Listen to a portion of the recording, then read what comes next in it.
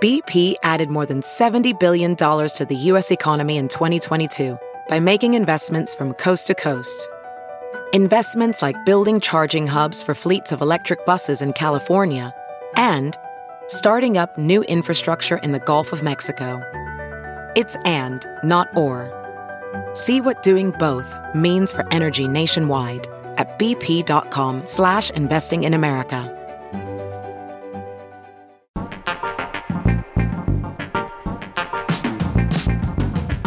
What's up, Matt? Welcome to the program. Just put on my headset. How you doing? Good. I suppose since we're doing this at an earlier time, you're able to join us today, huh? I just saw it pop up. I thought, oh, there's Chris. I haven't spoken to him in a while. Why not speak to him in front of loads of other people tuning in? That would be a way to catch up with Chris. How are you doing? Good. Funny enough, actually, this might be kind of appropriate. Given that Brian and I were, of course, going to talk about just like things that have been going on lately. The end of this year has been kind of insane, but the year, as a whole, in terms of like the big stories, and then some prognostication about the year coming. So, you'd be the perfect person actually to throw some ideas around with. Yes, absolutely. Matt, feel free to stay as long as you want and dip out quietly if you want. But kick it off, Chris. Great. Welcome, everybody, to the Tech Meme Ride Home Experience for Thursday, December 8th. Once again, it's been a little bit quiet from us lately, but we are back. I am back in my cold shed in Oakland, California.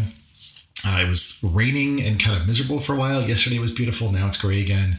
But this is certainly the end of a season and the end of the year. And this is a show for us to, I think, talk about, obviously, some of the things that have been happening over the year that we've been discussing and analyzing, and then also putting some thoughts together about where next year might take us. Of course, it's very difficult given this year so far, but Brian? Yeah, exactly. Let's frame it that way. Let's do the first half will be what the biggest stories of 2022 were, which, by the way, anyone in the audience, we want to solicit ideas. And then the second half, do a similar thing for prognostications for 2023. But to kick off the year in review, 2022, I thought instead of me picking up picking the first big story of the year, I thought I could say definitively what I think the theme of the year is. And I kind of touched on this when we were talking last time with Anil Dash, but the theme of 2022, in my opinion, is line also goes down. Because think about all the things that means. Obviously crypto line going down, but also our 401k is going down, especially if you have a lot of tech stocks in your portfolio. You have, what's the market cap loss at Amazon? What happened? Look, line goes down in terms of the narrative has been that the tech industry is dominant, rules the world. Look at Meta. Lots of sort of balloons have been burst this year. Line going down with no IPOs, no unicorns, line going down the funnel with it's not easy to immediately raise a Series B round 6 months after you raised your A. Line going down with the SoftBanks and others of the world no longer writing just obscene checks. And line going down with, the tech industry is legit in a recession. And so line going down with layoffs, right? So that's the theme of 2022 is line also goes down, which that's the narrative that has been broken this year. For the last 10 years, line only went up for everything basically in the tech industry. I think it's as opposed to, well, separate from being a little bit depressing, I think it's also very accurate. And obviously the big question kind of is perhaps how far down will that line decline and what will it look like when it comes back? And when it comes back, if you do think about a little bit back to what we were talking about with Anil last time, Matt, I'm curious to get your perspective on this, given your work. Will there be kind of this, Web 1.0 where it was a lot of just excitement and frothiness and money, going after all sorts of ideas and people who could just throw jargon, around as though they understood what they were talking about. And then Web 2 kind of came along and there was a lot more technical underpinnings and a foundation that you could actually build on, and that would actually radically transform the industry. And although there was a lot of background chatter about digital transformation, finally there was actually, methods and mechanisms to enable that. Now we're sort of in this like Web3 space, which, there's been a lot of hype and a lot of nonsense in that space. There was also a lot of money injected into the market thanks to COVID and to the whole pandemic. And that was sort of an anomalous shock. And now we're in this decline. That decline will wipe out a lot of stuff. It'll cause a lot of companies to, trim the sails and really focus on the things that are working. And then I don't know, if we get to like Web 4 or Web 5 or whatever, it's not really about versioning per se, but a new set of baseline assumptions about the environment that allows people to build things differently than, let's say they were able to before. And I think that's the thing that I'm really curious about, and Matt, what are you seeing, I guess, sort of in your space? How would you define the area that you mostly focus on? Would you say it's mostly social media, or do you have a broader? Well, also, Matt, introduce yourself first. Thank you. Yes. Yeah. Mm-hmm. Yeah, sure. So, I'm Manavara. I do a lot of stuff with geeky social media stuff. That's all I care about most of the time. Sharing what's new, what's changed, why is it important in the world of social media. And I consult for different brands and clients and individuals. And I do a weekly newsletter on it as well. Line down. When see my mind with social media went straight down to like, hey, I missed that story. Line the app's gone down. What happened? Well, where did that happen? I missed that story. Not yet. Not line the app. And I'm thinking that's not a big deal, surely. But no, I think the point you were making about things kind of like going down in terms of money being sort of so available to some of these companies and people wanting to cut back quite a lot has meant that things got a little bit more boring. Meta has pulled back on lots of the kind of more fun things. If Meta does fun things, it tends to kind of just copy lots of people and imitate and replicate. But it did throw out quite a lot of stuff in the years previously, and this year it's been a year where it said, well, we're not going to do that. We're not going to do that, and we're going to pull back on that. And we're going to focus on this because they've got the double challenge, of course, because they're focusing all of their billions on this big goal of the metaverse, which we're all unsure as to where it will end up, as well as the recession and the repercussions of everything else that's going on in the economy. And that's led them to be, super safe. And then, of course, Twitter, much the same, but for different reasons, with Elon Musk, although they've got the richest, he's not the richest man in the world anymore, is he? He's dropped off the list, I think. Mm-hmm. One of the richest, but still saddled with billions of debt, and then chaotic in terms of the management style, but equally kind of having to be cautious with what it invests its time on. And if you go through all of the platforms, that seems to be the tale of the year. So in the first half of the year, there was far more interesting things going on in terms of features and products and development of the platforms. And then the second half of the year, it's felt a lot more about what they're not going to do rather than what they are trying or are going to do. And back to typical behavior of copying and imitation with, be real and stuff. So but that's certainly from the social media point of view. That's how I've seen it. Let's stay on that for a second, because I mean, if you're asking me what was the story this year that I couldn't escape even when I wanted to, it was Elon and Twitter, going back to, what was it, April when he first said he was going to buy it, or March Something even? like I don't even remember. Yeah. So there was that whole back and forth. But I'm curious, Matt, because Chris and I have argued on the show about whether or not there's a chance for Twitter clones out there to be successful at this moment in time. But you do have, for the first time that any of us can remember, a major social media platform sort of in turmoil. Well, sort of. Completely in turmoil in some ways. Twitter's always been in turmoil to some degree. That's true, right? That's another way to think about it too. But the sense that, okay, somebody can be gotten at, maybe somebody could do a Twitter clone that would get traction, is something that feels possible now. But also think of the TikTokization and the feelings about Meta no longer being this monster company that can do no wrong in terms of business wise. Do you feel, Matt, that the social space, without me putting words in your mouth, is in more turmoil than you can remember in recent years? Yeah, I think it's been mixed up a lot more with all the things that have gone on. It's all of these things have come at one time. You'd expect in a year that the story might be we've had a recession and tech industries had issues there, or that somebody like Elon Musk has kind of done something dramatic and it's become the character of the year, or one of the other many threads of stories to do with maybe regulation or anything else. But it does seem like a lot of shit happened in 1 year. It's been we thought that COVID and the years of the pandemic were crazy, but for the tech industry, it's been equally kind of traumatic in the last 12 months. So yeah, I think that there has been a lot going on, and it has therefore kind of mixed up the pack a little bit. But I don't think it's going to greatly change the kind of the pecking order or the power order of things. Meta is still as rich and is kind of all encompassing on social as it ever was, and dominant.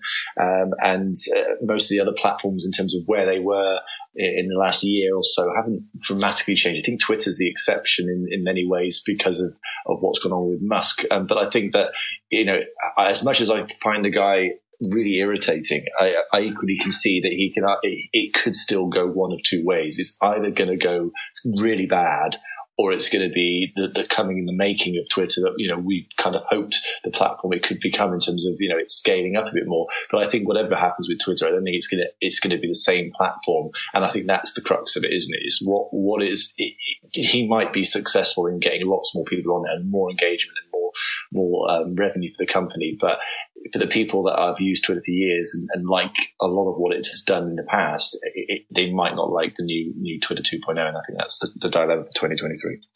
Staying on this thread real quickly, with Meta then, because, you said Meta is still dominant, still makes gobs of money.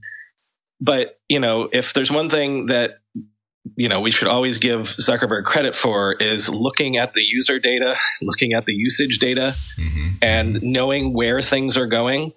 So considering that, it's been a year now since he basically signaled that, they would never say, oh, social media is our legacy business, but they changed the name to Meta and are embracing the metaverse. And when you think of it in those terms, when the leader, the 800-pound gorilla, is basically saying, we've got to go in other directions to find the next thing, does that make sort of social, at least the way they do it and have done it, sort of feel like the internet is moving on from social as Mark Zuckerberg, understood it? I think broadly that you can argue with the kind of success of Meta in terms of his dominance on social, and we could probably spend a whole hour or two deciding whether they did it in a fair and reasonable way. But I don't think any successful big multinational whatever company has ever been fair and decent and honest in any sort of way, really. And so they've just played a better game than most, and at times broken the rules, but that's for probably a discussion another time.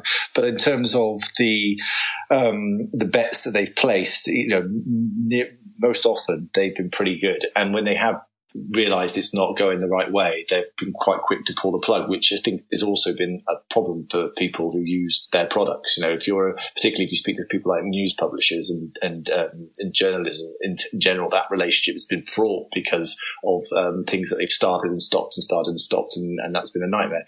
And I think for creators, I think that's an area at the moment for them, Meta, that they're particularly bad at, and I think they could do a lot more with in terms of their relationship and partnership with creators and the monetization strategies that they're putting out there. Then they're not particularly strong when you rank them up with others. None of the platforms have been, up until very recently. I think YouTube's more recent deal, it's trying to strike with people. YouTube Shorts is a bit better, but generally, the creator economy stuff's been tricky for all of the platforms to figure out what will work. But Meta just seemed to be kind of like, as always, throwing shitloads of shit at the wall and hoping something will stick, and most of it just being very kind of bland. But I think in terms of the metaverse stuff and the future of the sort of bets that Zuckerberg's placing, companies need to place big bets. All of them have got kind of their, Google and Microsoft, they've all kind of done something that kind of you can see is their long-term goal, where they're pointing towards their North Star. And then for Meta, they've been far more public and kind of vocal about the metaverse. And I do think that, there is going to be a big paradigm shift in computing, and there's lots of bits that come into that, whether it's NFTs and stuff to do with Web3 and other bits. And I think it's a good bet. It's a reasonable bet. And I think it will be, they will pull it off. But I just don't think it will look anything like anyone's predicting it will look like now. And I don't think it will probably be quite like the way that they envisage it. But I think the main thing for Zuckerberg is I don't want to be in a position where I have to rely on Apple and Google and everybody else to be able to dominate this industry. And that's why it's such a focus for him. And we'll see what happens. You hit most of my primary topics probably for the 2022 bingo card. And so when I think about the core of what you just said, there are a number of tensions that, if Facebook and Zuckerberg kind of are, one, really good at reading the tea leaves through the data, just because of the enormous amount of data that they have, and they can kind of predict and see human behavior or social behavior and social sentiment ahead of most other people. Clearly, Zuckerberg was seeing that Apple, and I mean, I've been talking about this for several years, how Apple has been building more or less social networking capabilities into the operating system in a very subtle and very strategic and kind of very discreet way, so that regulators won't actually be able to see how Apple is slowly, strangling like Facebook. And so that motivates Zuckerberg, of course, to realize the platform dependency challenge, given his mentorship, tutorship from Bill Gates, of course, the original nemesis of Steve Jobs. And so we're sort of seeing the continuation of the same platform wars that have been defining the computing landscape, for several generations now. I think what's interesting about it is to your point, Zuckerberg has had to make several bets. And one of them is, of course, on owning a major hardware-based computing platform that defines the nature of how people will compute in the future. And what seems to be different is that he took a huge leap towards behavior that didn't already exist, as opposed to designing for behavior that already existed.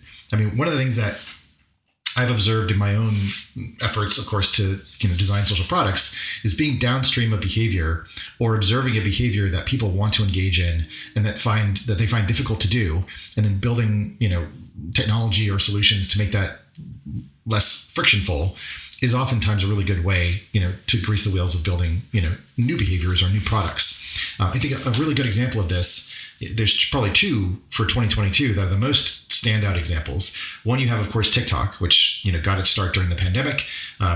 People's attitudes and content consumption behaviors changed.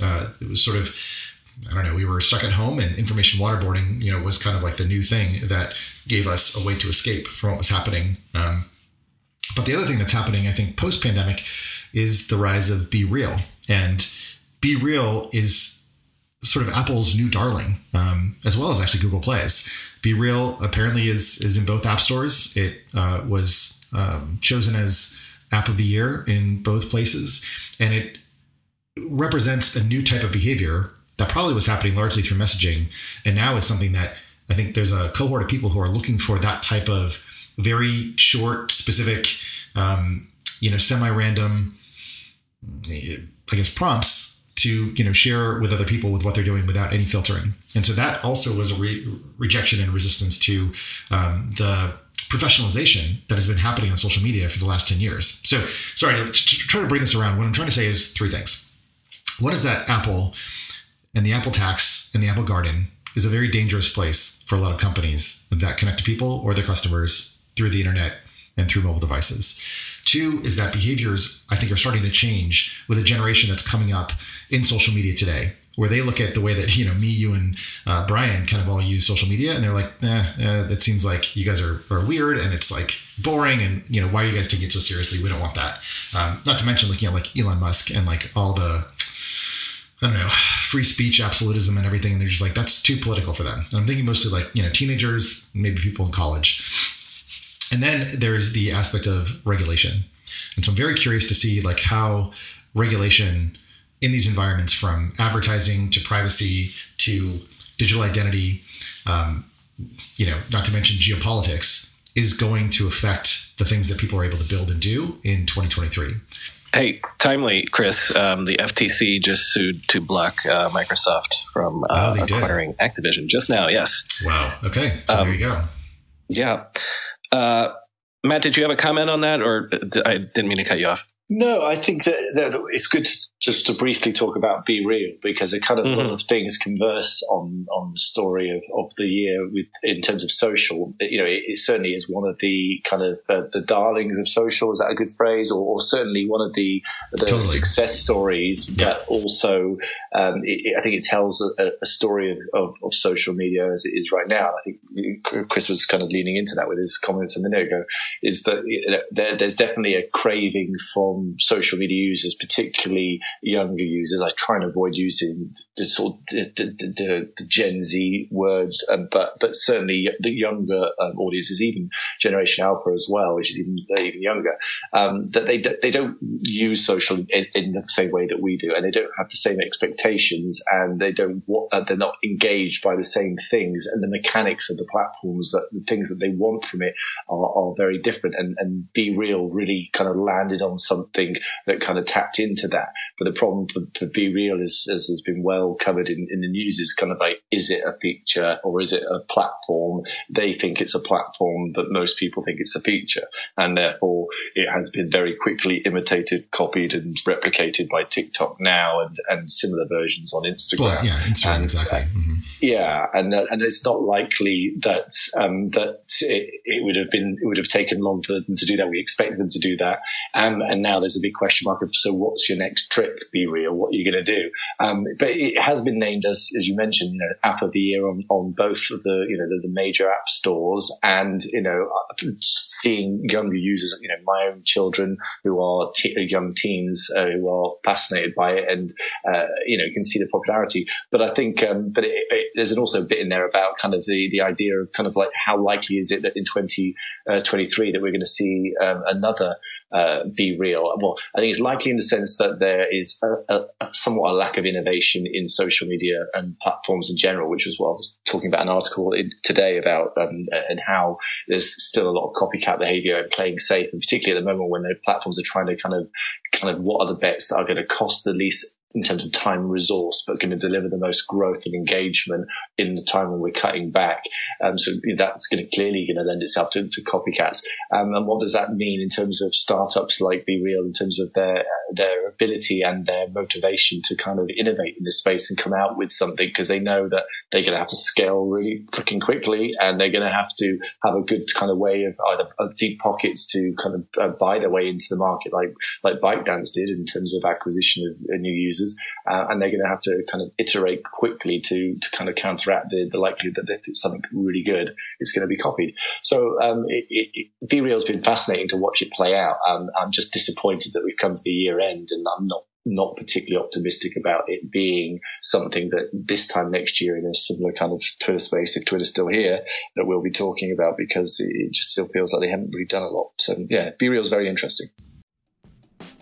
Recently, the world learned the power of artificial intelligence, a technology cybersecurity leaders have been leveraging for years. Now, as AI expands and evolves, those same security leaders are left wondering where humans fit into the next generation of AI-empowered security tools and solutions. Arctic Wolf, the industry leader in managed security operations, seeks to answer this question in their newly published report, The Human-AI Partnership. Access the insights of over 800 cybersecurity decision makers in North America and the United Kingdom to better understand how organizations are weighing the benefits and risks of deploying AI tools. Uncover the biggest obstacles to turning AI and human engineers into a formidable team. Discover why the near-term benefits of large language models are being upended by a crucial flaw in the technology. And learn what the rise of AI tools mean for human practitioners moving forward. Get your copy today at arcticwolf.com/techmeme. That's arcticwolf.com/techmeme. Want a better way to simplify your business finances across expenses, vendor payments, and accounting? If so, Ramp could be a complete game changer. Ramp is the corporate card and spend management software designed to help you save time and put money back in your pocket. Ramp gives finance teams unprecedented control and insight into company spend. With Ramp, you're able to issue cards to every employee with limits and restrictions and automate expense reporting so you can stop wasting time at the end of every month. Ramp's accounting software automatically collects receipts and categorizes your expenses in real time so you don't have to. You'll never have to chase down a receipt again, and your employees will no longer spend hours submitting expense reports.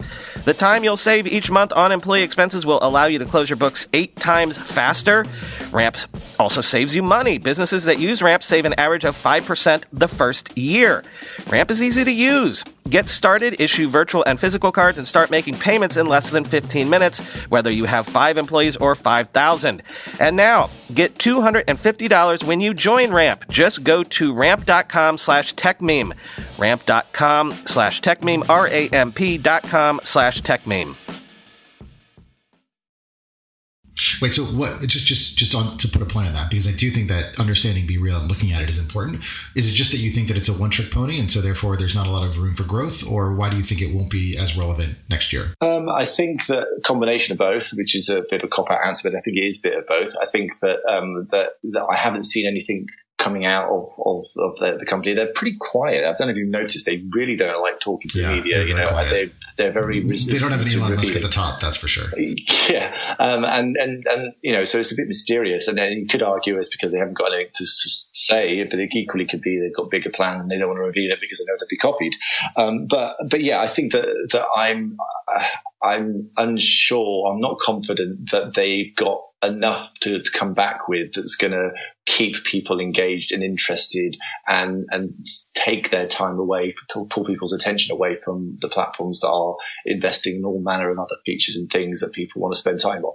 So I think that there's that. And I think that we will see other quirky platforms. We've seen it, Chris, you've been in this space longer than I have probably. And we've seen so many things like Peach and I can't remember, all the names escape me, but there's a long list. All of these platforms that have come and gone and Dispo and a few others.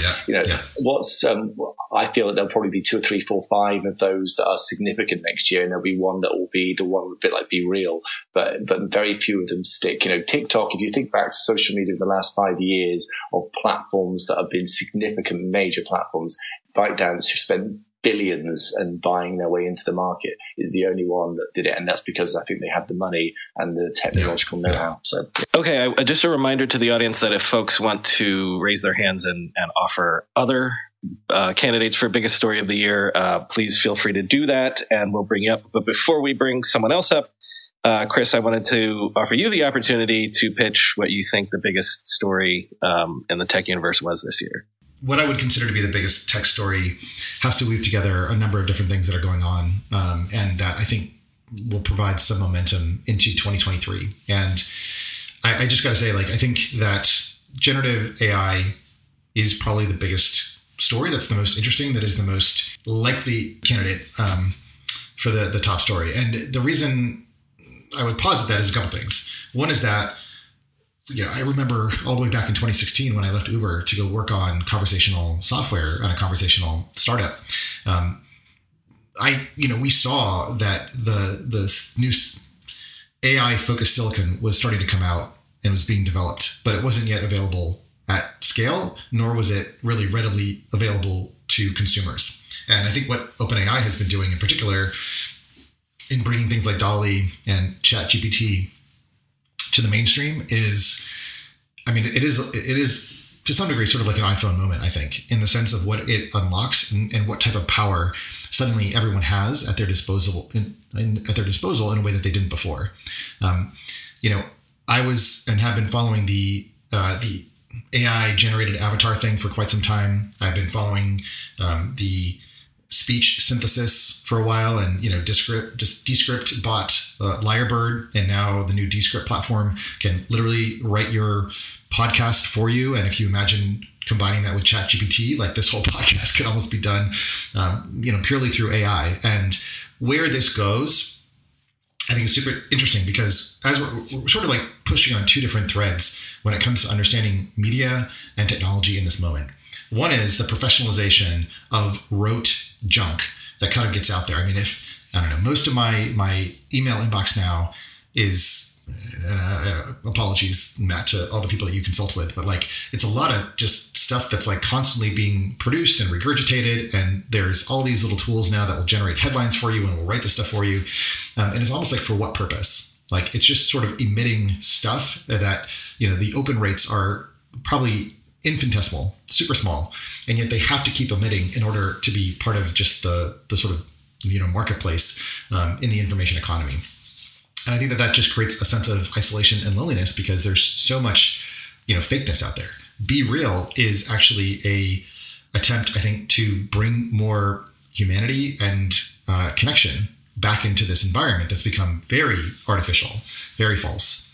And at the same time, now we're letting anybody create complete artificially but interesting and compelling works of art or expression or just to synthesize I don't know, it's not the sunk cost, but, you know, I sort of been thinking about how training data is the new fossil fuel that is going to power a whole new industrial era where individuals get to create whatever they want, however they want. And the problem, to some degree, will be about distribution and audience, but you'll be able to, I think, produce, I don't know, work in a way that you were never able to do before by taking advantage of hundreds or thousands of years of human creativity. And that is like, I just don't know what we're going to do with that, but it's going to be amazing, and it's going to be terrifying, and it's going to be very problematic. And so I just look at that and I think that that's super interesting.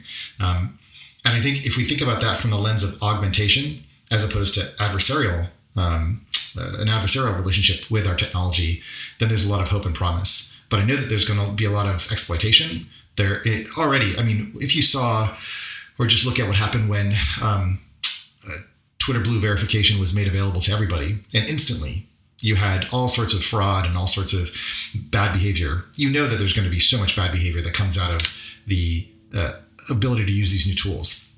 That's true of all technological revolutions and improvements. And so fighting back against some of those things to maintain some, you know, positivity is going to be something that is going to constantly have to be something that, you know, trusted agents in the space, like think about it, whether that's Apple or Google, you know, Meta's, you know, maybe there's an amazing redemption story there. I don't know. But I just see like AI and the accessibility at the consumer level to be the thing that is probably the most interesting story for 2022. So I brought Martin on stage because in his bio he says illustrator. So in case he might have something to say about this AI stuff, go ahead, Martin. Or if not, again, you can just bring up whatever topic you wanted to bring up. Hello, everyone. It's a pleasure to be here. I just want to talk about some things that happened in last 83 days. You know, I just want to first of all thank to everyone here, and a very special thank to Chris Messina because of creating hashtag. Because, you know, in September 16, a 22-year-old young woman passed away by morality police in Iran, who couldn't, you know, she was arrested because her hijab wasn't in a proper way that they said. And, you know, after that, we all, you know, forget what is our profession, like a illustrator, doctor, musician, everyone. We all try to write her name, and we started hashtagging name, say her name. And some hashtags were in English. And I think for like 80 million people who, unfortunately, they're in a bad situation in Iran, Twitter and was a big help. And, you know, there were some sad parts. Some people, they try to create different hashtags that, you know, try to take over this name. And the thing is, just I created this Twitter account, but I wasn't on it since you know, 2015. But, you know, we all suddenly, everybody. I live in upstate New York, but I came to the United States 8 years ago. I was in Iran since I was 30, and suddenly everybody is tired of what's happening in Iran, and these hashtags were a big help for, you know. And today, we start today all with a news from execution, a young person who was just protesting. A lot of children were. Yeah, Martin, I've been following the story, of what's going on in Iran, and it's truly something. I mean, and one, thank you for those comments. Obviously, we've seen, maybe one thing that you could help to share a little bit about from your perspective is whether or not it feels like there might actually be something that breaks through here. Because we've recently heard that the morality police has been, I guess, either shut down or something in response to some of these protests. But it's hard to get a sense for whether or not that actually will persist and whether it's an effective change. Just as with the Arab Spring in 2015, hashtags and social media more broadly, played a role in bringing people together and starting up conversations that needed to happen and the world needed to hear. This feels like one of those moments, but now the kind of attention span is even shorter. So what is your sense of how this might actually take shape in 2023? Yes, thank you for this opportunity. The thing I just want to say, everybody, there was a many news about who's going to go to Mars first. And after that, we all, like a lot of people, they thought that, we cannot use social media and we cannot use internet because the government shuts internet over there. So it was some news that somebody might help to bring internet because, internet is like our eyes and, we're absolutely blind we're deaf without internet. And my question... Gordon, can you just maybe give us a little bit more sense for where you think this might go, or just so that we have time for other folks to also contribute? Yes, my question was, what is there any opportunity to? What do you think? Is there going to be any news in future that everybody can use internet, or because of in some dictatorships they close the internet and you absolutely hear nothing from what's going on over there? Got it. Thank you. Okay. Yeah, I think this is actually a really good topic to bring up. Just in terms of the sense of the splinter net that may be happening and the fragmentation. And I was actually going to bring this up and Matt, I'm curious to hear your perspective. Do we lose Matt? It looks like we did. Okay. Well, Brian, maybe I'll get your perspective, which is, it feels like, and I can only speak, of course, to my own experience on Twitter, but that there's a smaller number of people who are now posting more, that there actually there is something to the exodus and the migration, and that seems to be happening, I think, more broadly, that people are moving into smaller groups, maybe smaller chat groups, whether it's on, Telegram or WhatsApp or elsewhere like that. There's that's happening. And then globally, internationally, there's also, it seems to be, a fragmentation where parts of the internet are kind of either, going dark or being disconnected from, the main thing. And so even though, I think this is very hard for humans to understand, and I will include myself in that list, to get a sense for how many people are actually involved in the conversations that you're having. And it may seem like just because there are hundreds or thousands of people around you that are all, sharing, posting, tweeting, sharing photos on Instagram, sharing photos to Facebook, that everyone is all part of the same conversations. But in fact, we're not. There are so many people out there in the world. There's so many conversations that are going on that achieving a type of coherence across the networks, across these different pockets of interaction and communication is really hard to make sense of. I mean, I will say that I've been the Mastodon iOS client, of course, Mastodon being one of those sort of, Twitter competitors that's now gaining some steam, added support for following hashtags, by last week, I would say. Now, why is that important? You're like, oh, it's like a Twitter clone. Of course they should have following hashtags, but think about it from a different perspective. Think about what Mastodon is built on, the concept of the Fediverse, which essentially is a decentralized social network where there are many different servers. And, you can imagine that each of those servers is kind of like its own little, mini blog site where people are posting content. Well, if you want to be able to aggregate conversations around certain hashtags from the Fediverse, well, it actually is quite a big deal. That's actually both technologically challenging, and you have to figure out how to filter the content that's being published so that it actually gets aggregated into a single person's feed. It's not sort of like, an email address that everyone is sending messages to. It's quite the opposite. It's sort of more like a search function. And so searching across the Fediverse is actually, I think, quite an interesting, I don't want to say innovation, but technological challenge and boundary or barrier for the Fediverse picking up. And so the fact that that's happening now means that there are bridges being built between these different social islands that is critical, I think, to the Fediverse actually having some either legitimacy, but also usage for the types of things that Martin's talking about. Yeah, and also you've seen, and again, we should stress, of course, we're not geopolitical experts or anything like that, but in the places that we've seen strife this year, Iran, China recently, but also think of like Ukraine, like the internet's never gone down in Ukraine. You have in China, obviously the censors are attempting to police social media, and you keep seeing this whack-a-mole thing of protesters going around it. Same thing in Iran. So in a way, it's interesting that when it was just one thing, when it was just like, all right, okay, turn off Twitter inside this country, or turn off the internet full stop. Right. Now that things are so like if you chase people, even in Russia, you hear about like there are Telegram channels where people are talking freely about what they really think about how the war is going and things like that. Like there are all these little nooks and crannies now where people can go sort of like, in the book 1984, Winston Smith had that little corner behind the TV where the big brother couldn't see him. Yeah. But also users are more sophisticated now, so that even if you don't find those corners, you can still operate in the larger web and sort of evade, like you saw those scenes of people holding up the blank pieces of paper. Exactly. Mm-hmm.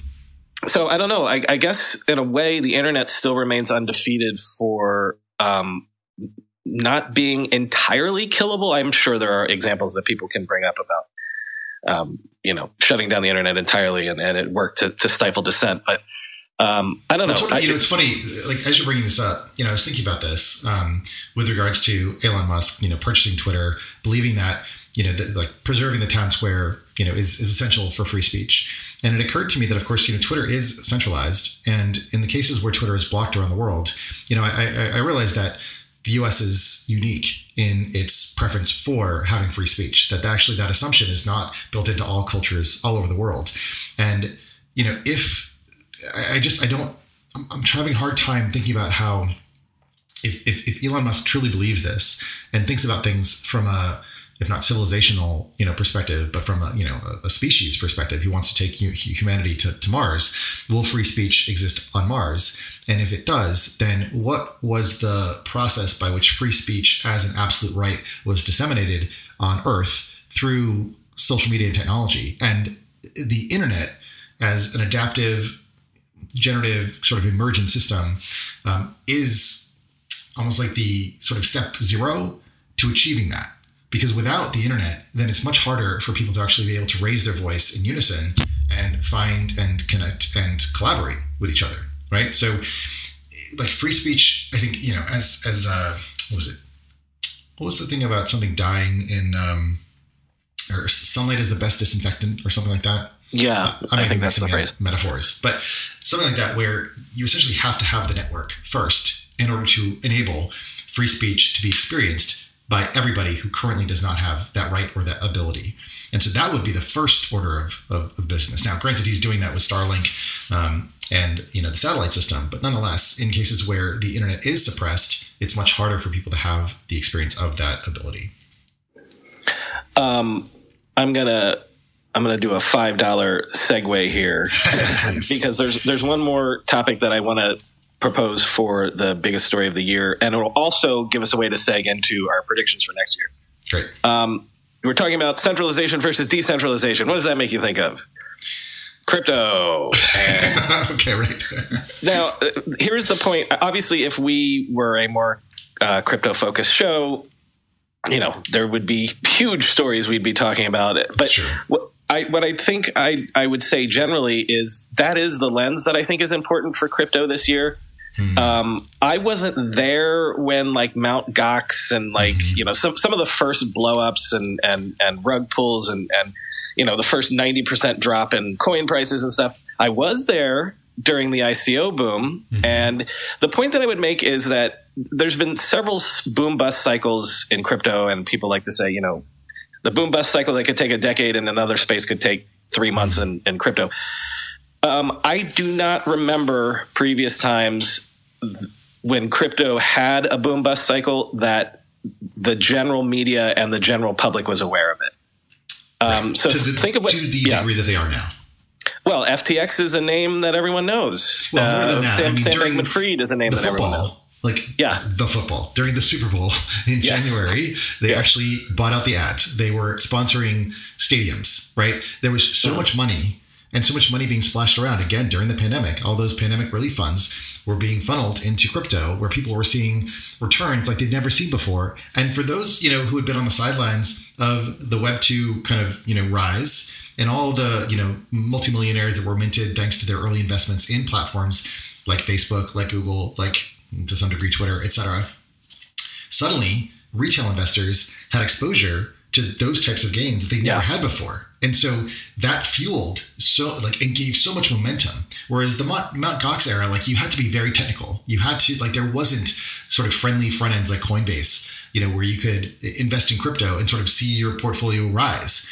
So the fact that, all that work had been done to, one, centralize, two, to make it easier for people to get in, and then three, for all this media and advertising hype to be part of it, I think is the thing that makes this so much more salient to the audience that you're speaking to or speaking of.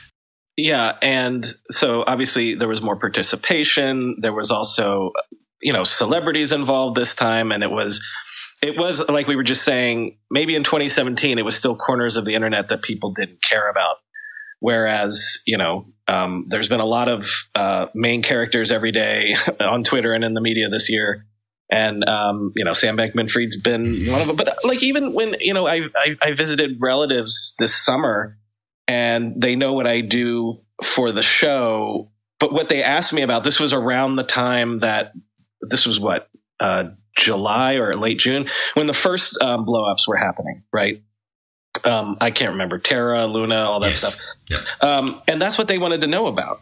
They didn't ask me about any other tech stories. That was the thing. Well, because somebody did have money on one of these or whatever, or people had money on maybe FTX at the time. And they were, asking should we be worrying about that? Mm-hmm. So it is interesting the degree to which, despite the fact that there's a certain segment of the audience that always yells at me for talking about crypto was the main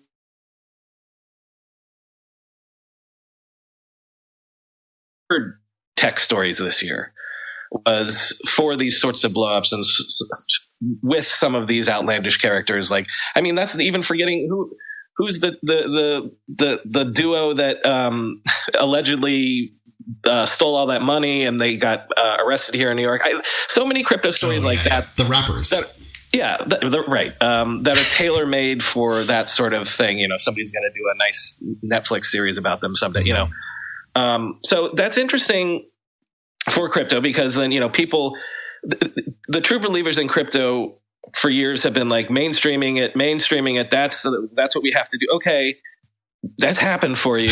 And now the problem is that what was mainstreamed is actually the complete wrong story that you want to have mainstreamed. Was the mainstreaming experience that everyone had horrific and sort of the lesson of, oh my God, I'm never going to touch that again with a 10-foot pole. Obviously a lot of people in crypto spaces are talking about that. I want to pause you though and ask maybe to clarify a little bit because you started out kind of, with your proposal for story of the year being about, decentralization and centralization.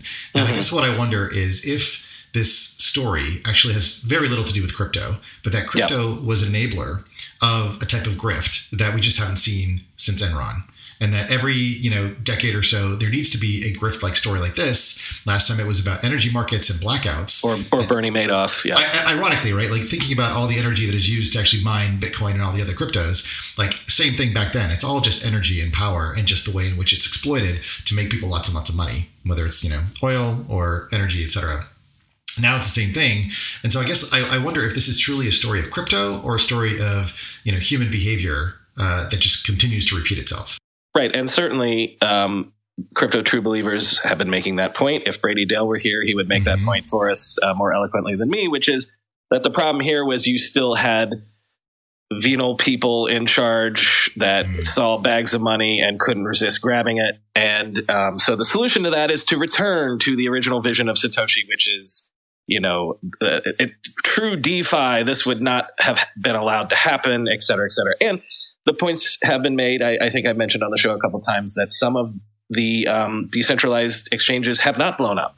That a lot of the blowups have been because there are actual human beings behind them that make greedy, venal decisions. And, one of the promises of crypto, it's always like about is trustless and things like that.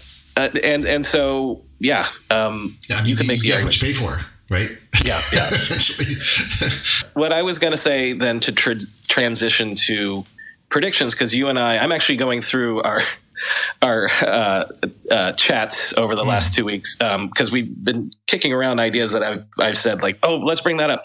This is not a prediction because I'm not deep enough in the crypto space to make an informed prediction, but I'm going to pose a what if, which is along the lines of what we just said, is if crypto finally had its mainstreaming moment and all people saw was grift and, blood on the dance floor, what if that's bullish for Bitcoin, for the original crypto? Because what if the people, obviously, look, there's too many people that are in the space and are interested in developing in the space for crypto to go away completely. So a possible case is what we just said, that true DeFi will rise from the ashes. But one of the things that I remember saying this on the show a couple of years ago, when all of a sudden we were talking about crypto again, and it was DeFi and yield farming and things like that. And like there was true like energy and innovation. If everybody's burned off of that, this is my what if. But people still are like, I've been pilled enough to believe that I should put a certain percentage of my whatever into crypto, just as you would put a certain percentage into gold or real estate or whatever. So if that were to happen, then this is Bitcoin's chance to come roaring back in the sense that it's the best brand in terms of crypto. It's the oldest brand. It's the most well-known. It hasn't blown up. Think of all of the things that have blown up. Crypto still is, again, to use the term undefeated in terms of like no one's really been able to break it. So my what if for 2023 is what if Bitcoin comes roaring back for the normies to fulfill the promise that some people had for it, which was store of value digital gold. What do you think about that? Yeah, I think it's a really interesting question from a slightly different angle, which is one, the media environment as it is now is almost antithetical or, again, oppositional to the types of success that are enduring. And when I think about that, it's sort of the things that are boring and that continue to chug along and that continue to kind of like, make consistent, steady progress like year over year. And honestly, like when I was thinking about Apple today, it occurs to me that like they really have just continued to operate with a level of consistency and execution to the point where, I mean, they can almost like dial it in. I mean, their events now are, they try to be fun and exciting and whatever. I mean, there really hasn't been that much innovation when it comes to like Mac OS. There is underlying and under the hood a lot of things that have changed, but for the most part, I mean, the dock is more or less the same. The file structure has been the same since like the late 80s. So, to your point about Bitcoin being stable and undefeated, the thought that I had is, what happens when we move to an era and a generation where the concept of internet money is redundant? In the same way that you say, oh, I have like a mobile device. You're like, no, you have a device. And of course, now it can be untethered. It doesn't need to be plugged in all the time. It can connect to, 5G, and it works as well as your, desktop used to. So we're moving away from those types of like definitions. They become less meaningful. There is still a lot of people that think of, money and fiat currency as like, dollars and checks and things like that from the old world of money that relies on centralized trust-built institutions that were established over, hundreds of years.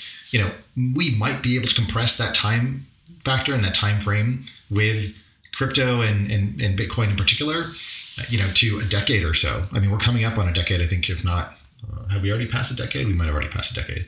Of Bitcoin? I think it was 2008 or 2009, That's what right? I want to say. Yeah, 2008. Yeah, where's Brady Dill?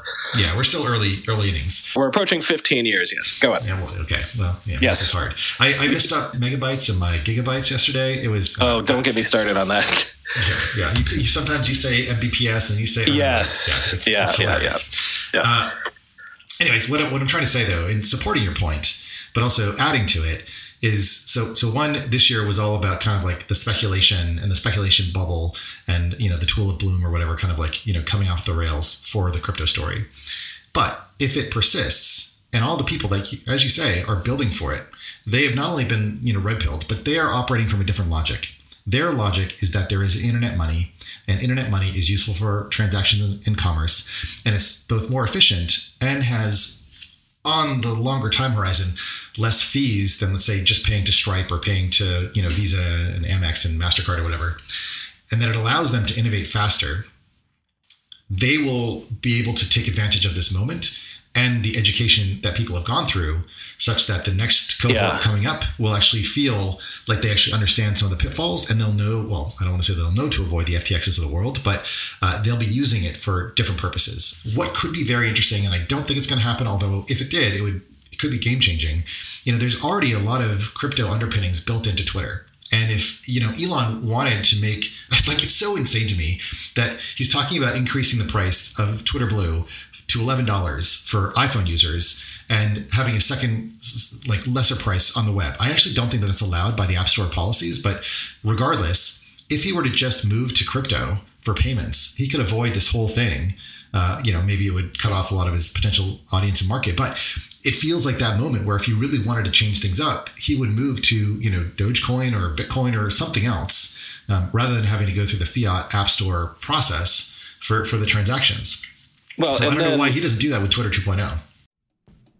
We're being sponsored today by a company on a product that longtime listeners know I have used for years and literally cannot live or at least work without it.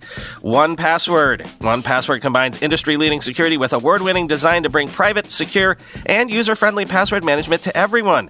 Companies lose hours every day just from employees forgetting and resetting passwords. A single data breach costs millions of dollars. 1Password secures every sign-in to save you time and money, any device, anytime. 1Password lets you securely switch between iPhone, Android, Mac, and PC with convenient features like autofill for quick sign-ins. All you have to remember is the one strong account password that protects everything else. Your logins, your credit cards, secure notes, or the office Wi-Fi password. 1Password generates as many strong, unique passwords as you need and securely stores them in an encrypted vault that only you have access to. I started using 1Password, a decade ago? Join me and over 100,000 businesses on board the 1Password bandwagon. Because right now, my listeners get a free 2-week trial at onepassword.com/ride. That's 2 free weeks at the number 1, the word password, all one word, .com/ride. onepassword.com/ride. Selling a little or a lot? Shopify helps you do your thing, however you ka-ching. Shopify is the global commerce platform that helps you sell at every stage of your business, from the launch your online shop stage to the first real-life store stage, all the way to the did we just hit 1 million orders stage? Shopify's there to help you grow, whether you're selling scented soap or offering outdoor outfits. Shopify helps you sell everywhere. From their all-in-one e-commerce platform to their in-person POS system, wherever and whatever you're selling, Shopify's got you covered. Shopify helps you turn browsers into buyers with the internet's best converting checkout, 36% better on average compared to other leading commerce platforms. And sell more with less effort thanks to Shopify Magic, your AI-powered all-star. Shopify transformed ResumeWriters.com from the spaghetti code backend I cobbled together in college to the world-class commerce platform it sits on today. And Shopify can do the same for your business. Sign up for a $1 per month trial period at shopify.com/ride, all lowercase. Go to shopify.com/ride now to grow your business, no matter what stage you're in. Shopify.com/ride. I think the conversation you and I had in our DMs was, I said, well, why chain? Like, because there's a story I haven't done about, like, the economy of Roblox and things like that. And you and I were talking about having these sorts of, it's essentially micropayments. It's the same thing. And the argument would be, okay, well, crypto is there to solve that problem. But the reason I'm asking why chain is, like, in theory, like, you don't need a blockchain to do any of this stuff. But what you just said. My point was about the interop, right? Right. And so this is why I think it's interesting. One, that Twitter already supports Lightning and Sats, and so you can tip people using crypto. It's interesting, going back to the first story that we were talking about with the Twitter alternatives. Post News, or I don't know if it's just Post, has its own micro tipping feature, but it's all fiat. And so the problem with what Noam is doing is that he'll never get into the App Store if he wants to actually make a business, because Apple will instantly take 30%. So right now he has a progressive web app, a PWA, for Post that you can, sort of install as a shortcut. But as much as the web has come along, it is nowhere near as good as having a native app. I mean, notifications don't really work. I tried uploading a video; it doesn't support video. Like, there's a bunch of things that just aren't really there yet, as good as it is. However, the crypto piece and the decentralization piece and the interoperability piece. I mean, for example, if Mastodon wanted to add tipping, crypto would be the obvious way to do it, because then you could just have your crypto wallet address, and no matter what server someone uses, they'd be able to tip you. Like that is I think the thing that's really important to understand about how this could actually usher in a new set of behaviors and a new set of ways of supporting, creators that at least 2022 did not produce. Like the Twitter creator tools didn't seem to work. A lot of the creator programs from Pinterest to Instagram to several others have kind of either shut down or been, largely shrunk. So it's not clear when the economics are going to get there for a lot of people, I suppose, besides Substack. I'm going to pivot one more time and give you a solid prediction for next year, and then offer you the opportunity to do the same thing. If anybody also in the audience has a prediction, feel free to raise your hand. Anil, I see you there, but he declined, so maybe he's working. But I already said this on the show this week. It's going to be very interesting to me that the whole AR, VR headset sort of movement we're going to hit the ground next year, and we're going to find out. We won't know next year if this is really the next big thing or not. It's going to be a decade-long thing, but we're going to learn some really interesting things next year. Obviously, when, as we expect, Apple enters the market, and then, as they've done before, possibly prove the market, but the PlayStation VR is out there. Meta's next headsets are out there. As I said before, everybody and their mother is the same way that, when Apple did a watch, everybody briefly did a watch, and, so watches. Mm-hmm. Right. It's about a product perspective. Are you excited about that at all? Let's call it the XR space. Let's call it AR or VR or whatever. I actually would argue that I think AR has the best chance of being successful before VR in a mainstream, meaningful way. But from a product perspective, are you excited by potentially this ecosystem, or is this something that you're still agnostic about? I don't feel agnostic, as in like I'm unconvinced. I would say one of my great concerns about a lot of the technology that's being developed right now, and why I think the generative AI story is such a big deal for 2023, simply comes down to cost, and cost as a determinant of accessibility. So my brother runs an XR stage in southern New Hampshire, and I visited him over the holidays, and man, the stuff that he is building in Unreal, it is unreal. Like the direction of like media is incredible. And once you layer in, and we actually had my nephews and my brother on, if you remember, a long time ago to talk about his XR stage, right? And the nature of generative AI being brought into that environment and creating these immersive worlds. I mean, imagine like ChatGPT scripted characters. Now, granted, it may not be great, but it can improve. It's going to get better. Being avatars that you can actually interact with. And in fact, I hunted an avatar generation service called InWorld recently that does this, where they essentially can create characters like, you or I, for example. We could live in one of these metaverses. People could come up to us, and everything that we say would be trained, let's say, in all of our podcast interviews or all of our other, things that we've written, et cetera. And that creates a passable experience in those environments. So on the one hand, very excited about that. And I think it's going to be hugely transformational for those who can afford it and those who can access it. I mean, the stage that my brother set up was not inexpensive to build. And so I think that's going to be a real headwind for these technologies becoming more common. I mean, I just don't know how many people want to go to the mall and hang out in like a VR, headset like space or something. It's fine if you're a teenage boy, I think, but for everyone else, I'm having a hard time seeing the modality by which most people will adopt and use these technologies. By the way, Anil Dash just DM'd me. He says he's on the web listening, so he can't join in, of course. But he wanted to make the point that he says we're seeing big uptick in Fediverse plus AR, and he mentioned web.immers, IMMERS.space, which I'm checking out right now. But we'll have plenty of time in the ramp up to Apple announcing whatever it's going to do. Yeah, but one more thing that I want to add to your point, though, and I think it's worth pointing out and considering that Apple doesn't always win, and they don't always get it right.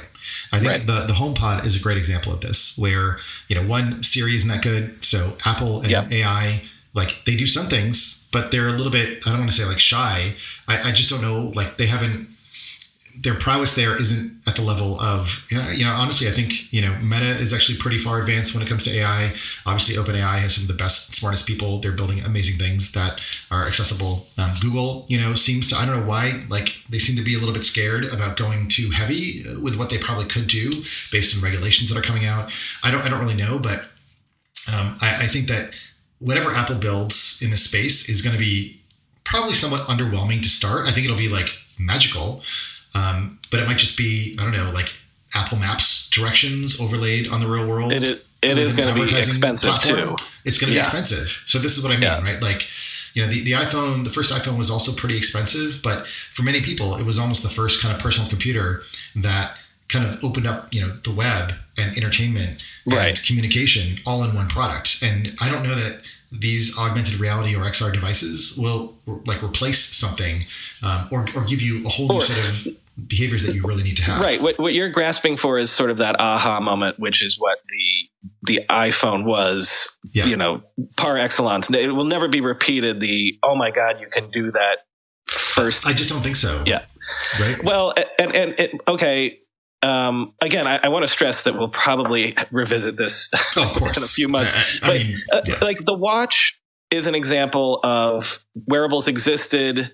Fitbit was 5 years before. So here's an important thing to understand about these devices and these products. And I don't want to toot my horn too much, but in 2007, I predicted the name for the iPad. And I wrote up a blog post about what I thought the iPad could be, which was essentially sort of an extended, wider iPhone. And, I kind of got some of the parts wrong, but I think did a pretty good job predicting it, because I saw what the iPhone did. Now, if you know the history of the iPhone, it actually started out as the iPad, and they shrunk it down to the iPhone, and that is what got released. And so if you kind of continue the progression from iPad to iPhone to Apple Watch, all you're doing, and Steve Jobs famously said in I think 1981 or something when I was born, that someone was asking him whether there'll be a different version, I think, of the Apple II or something that comes up, and what he said was, look, it's just a matter of emphasis in terms of the form factor that computers occupy and take on. And so with the iPad, it's one type of computing experience. With the iPhone, it's another very personal type of computing experience, and then the watch, we've figured out, is kind of an augmentation for notifications and for fitness, for those types of use cases. So when it comes to, wasn't it you that made the argument on the show several months ago that when you add in AirPods, the watch, the phone, this is the next logical step, and that when you put all those things together, if you take any one part of the elephant that you don't know what you're holding, but when you start to put them all together, wasn't it you that was making the argument that you can see a direction they're going in? But this is not against my point. So if you extend it, right, as I was saying, iPad to iPhone to watch, and then you add in the glasses or goggles, that's not kind of a linear progression in terms of proportion of experience. It's a completely new modality. Now, granted, yes, you have the screen, and the screen suddenly is overlaid on your eyes. But the way in which that screen will interact with your AirPods and your watch is yet to be seen and is a little bit unclear. So is this a product that you're going to wear out in the world, or is it a product that you're going to use in your private space or for work? Is it going to be a product that's focused on fitness or for gaming, for example? Apple Arcade and Apple Fitness are very important entrants into the space. So if this is an entertainment product, that's one thing. Right. Zuckerberg is trying desperately to find out what the use case or application is for, the Quest, the Quest Pro, and they're focusing on work, which is where Microsoft was like a decade ago with the HoloLens. And, it's great for military use cases, but it's none of those products have really seemed to take off in anywhere else except in those environments. So see, here's why I'm excited, because you're right to say that Apple doesn't always win, or get it right. But this is the first time since the iPhone that, as you're saying, other people are trying to shoehorn use cases into it. Yeah, and we don't know what Apple's is yet. True. Just like, remember all the mock-ups of what the iPhone was supposed to look like? People didn't see the paradigm shift that the iPhone was because they couldn't conceive of it. So I'm excited about this because you're right. Will they announce essentially sort of what that Nreal thing is which is just, you could watch TV on the wall in front of you in the same room as someone? Or, so is it entertainment? Is it, I don't know, just sort of FaceTime on steroids? Is it going out in the world and having your notifications pop up? We don't know. It could be all of those things. It could be one of those things. It could be something but that's the point, is I do trust Apple enough to at least have a compelling thesis that they're going to try to sell us. Do you remember when the first time the rumors of the goggles came out? I don't know if it was like 2018. Like I guess what I'm asking, I feel like it's been pushed back and pushed back and pushed back, and that feels a little bit different. No, I wouldn't argue that. And in fact, I think it's been within the life of the show, which is about to turn 5 years old. So that would be 2018. Okay. So the reason why I say that, though, is because it feels like, Apple can take their sweet time, right? Their main job right now is to sell Apple Silicon, and these goggles will do that, as well as whatever car they might come out with in the future. They're doing fine selling, MacBook Pros and iPhones, in the short term. I guess what I'm curious about is what is because I think we just heard that they're pushing back the car, but also the goggles, I think, due to either to the second half of the year, issue, right? Now, is that because of actual software and performance issues, or is it because of a set of features that need to come out? Is it new telemetry? Is it, if you remember, one of the things that Apple had announced, I feel like 1 or 2 WWDCs ago, was, I think, adopting the Matter standard for in-home, communication. There is some technology like that probably needs to surpass Bluetooth in terms of its performance capabilities, that if they go fully wireless, that'll be, I think, the game changer. Whereas it feels like so many of the other devices, I know that the Quest Pro is wireless, but it's still bulky. If Apple is able to really shrink down their components and provide performance with better battery life, etc., that could be the type of accessible form factor that needs to happen in order to get the mainstream a lot more excited about this stuff. Well, the bottom line point that I would make is, and again, whatever they come up with might not be right and might not excite me, but this is the first sort of green field, wide open. I have no idea what they think the use case is for this, but I'm fascinated to find out what they think that is. Since the iPhone. Yeah. And I will say, just the juxtaposition with all the AI stuff that is going on, I think that is where it could be super magical, depending on how open they're willing to make their platform. We should probably wrap soon, but obviously, have you got a prediction for next year? And it doesn't have to be a prediction like by this time, this exact date next year, this X or Y will have happened, but just where you think something's going to go that maybe excites you or something like that. Well, and we talked about possibly, going down this direction. So I'll just bring it up now because it does fit into a prediction based on the conditions of the environment. So I was laid off on Tuesday from Republic. So my job at Republic was to be a product lead and a product manager on founder experience. And so that meant that I helped design the system that onboarded founders to raise crowdfunding rounds on our platform. And I was part of an 18% staff, across the company layoffs.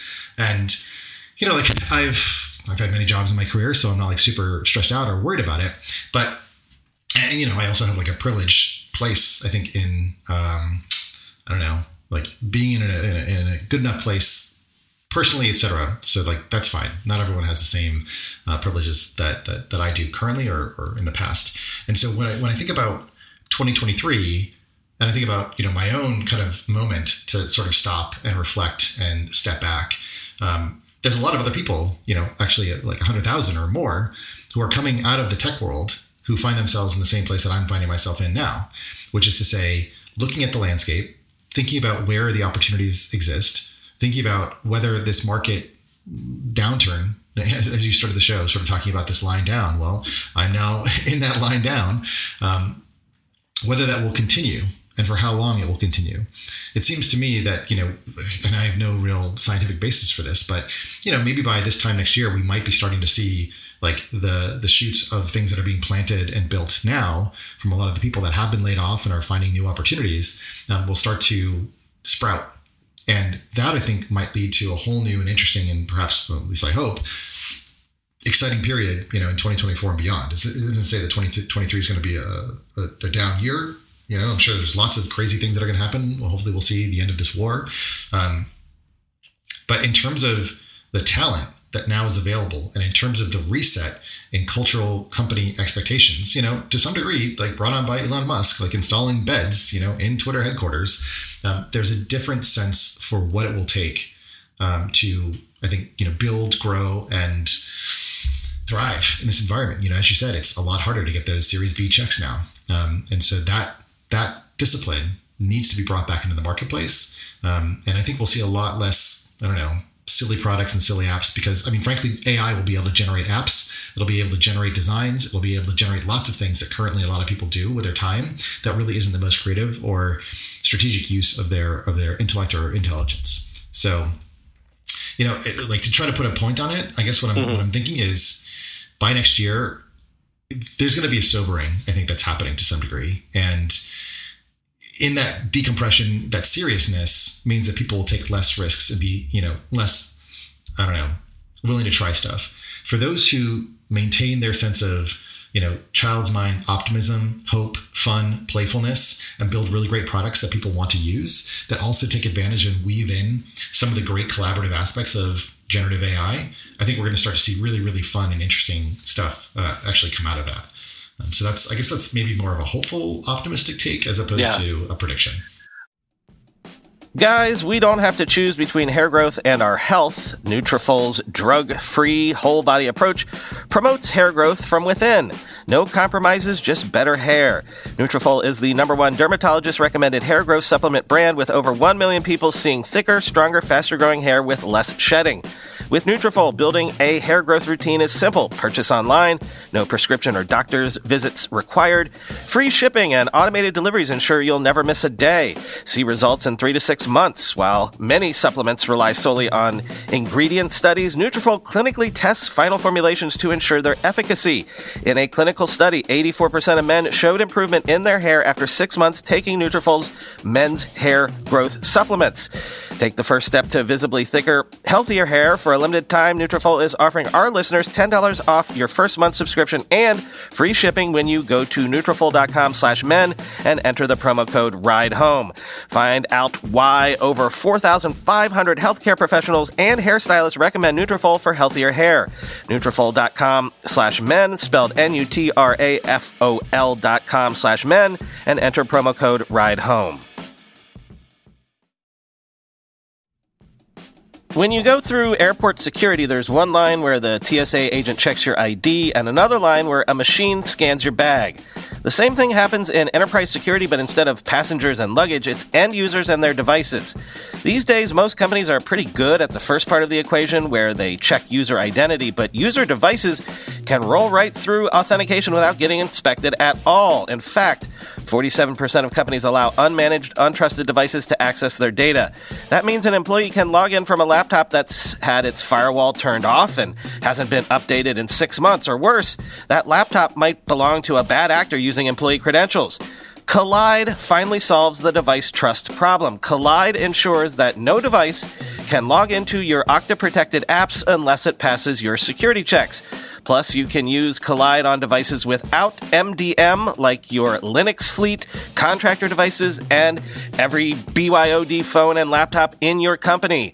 Visit collide.com/ride to watch a demo and see how it works. That's KOLIDE.com/ride. I mean, neither of us should make solid predictions, but like, think of like what I'm doing investing wise and even what I'm doing with this show. I do not feel that there's any % chance that, like, the dot-com bubble bursting, the entire industry went away and had to be reconstructed from the ground up. I don't think we're in a situation like that. I think we're in a situation where, unfortunately, very real people like you are going to be casualties of some form of reorganizing, belt tightening, restructuring, but it's not going to be, without making a prediction, I feel fairly confident that at some point, maybe even a year from now, it'll feel like, oh yeah, there was a tough couple months, some bad things happened, but generally the industry has kind of picked up and started off in the direction it was going in anyway, right? Mm-hmm. So this would feel like a speed bump more than like a complete, we got to change course, right?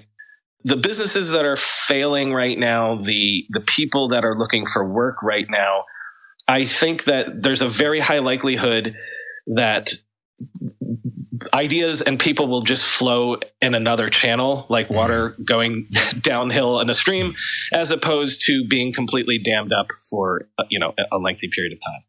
I'm the worst at mixing metaphors, but that's what I'm saying is I have a high degree of confidence.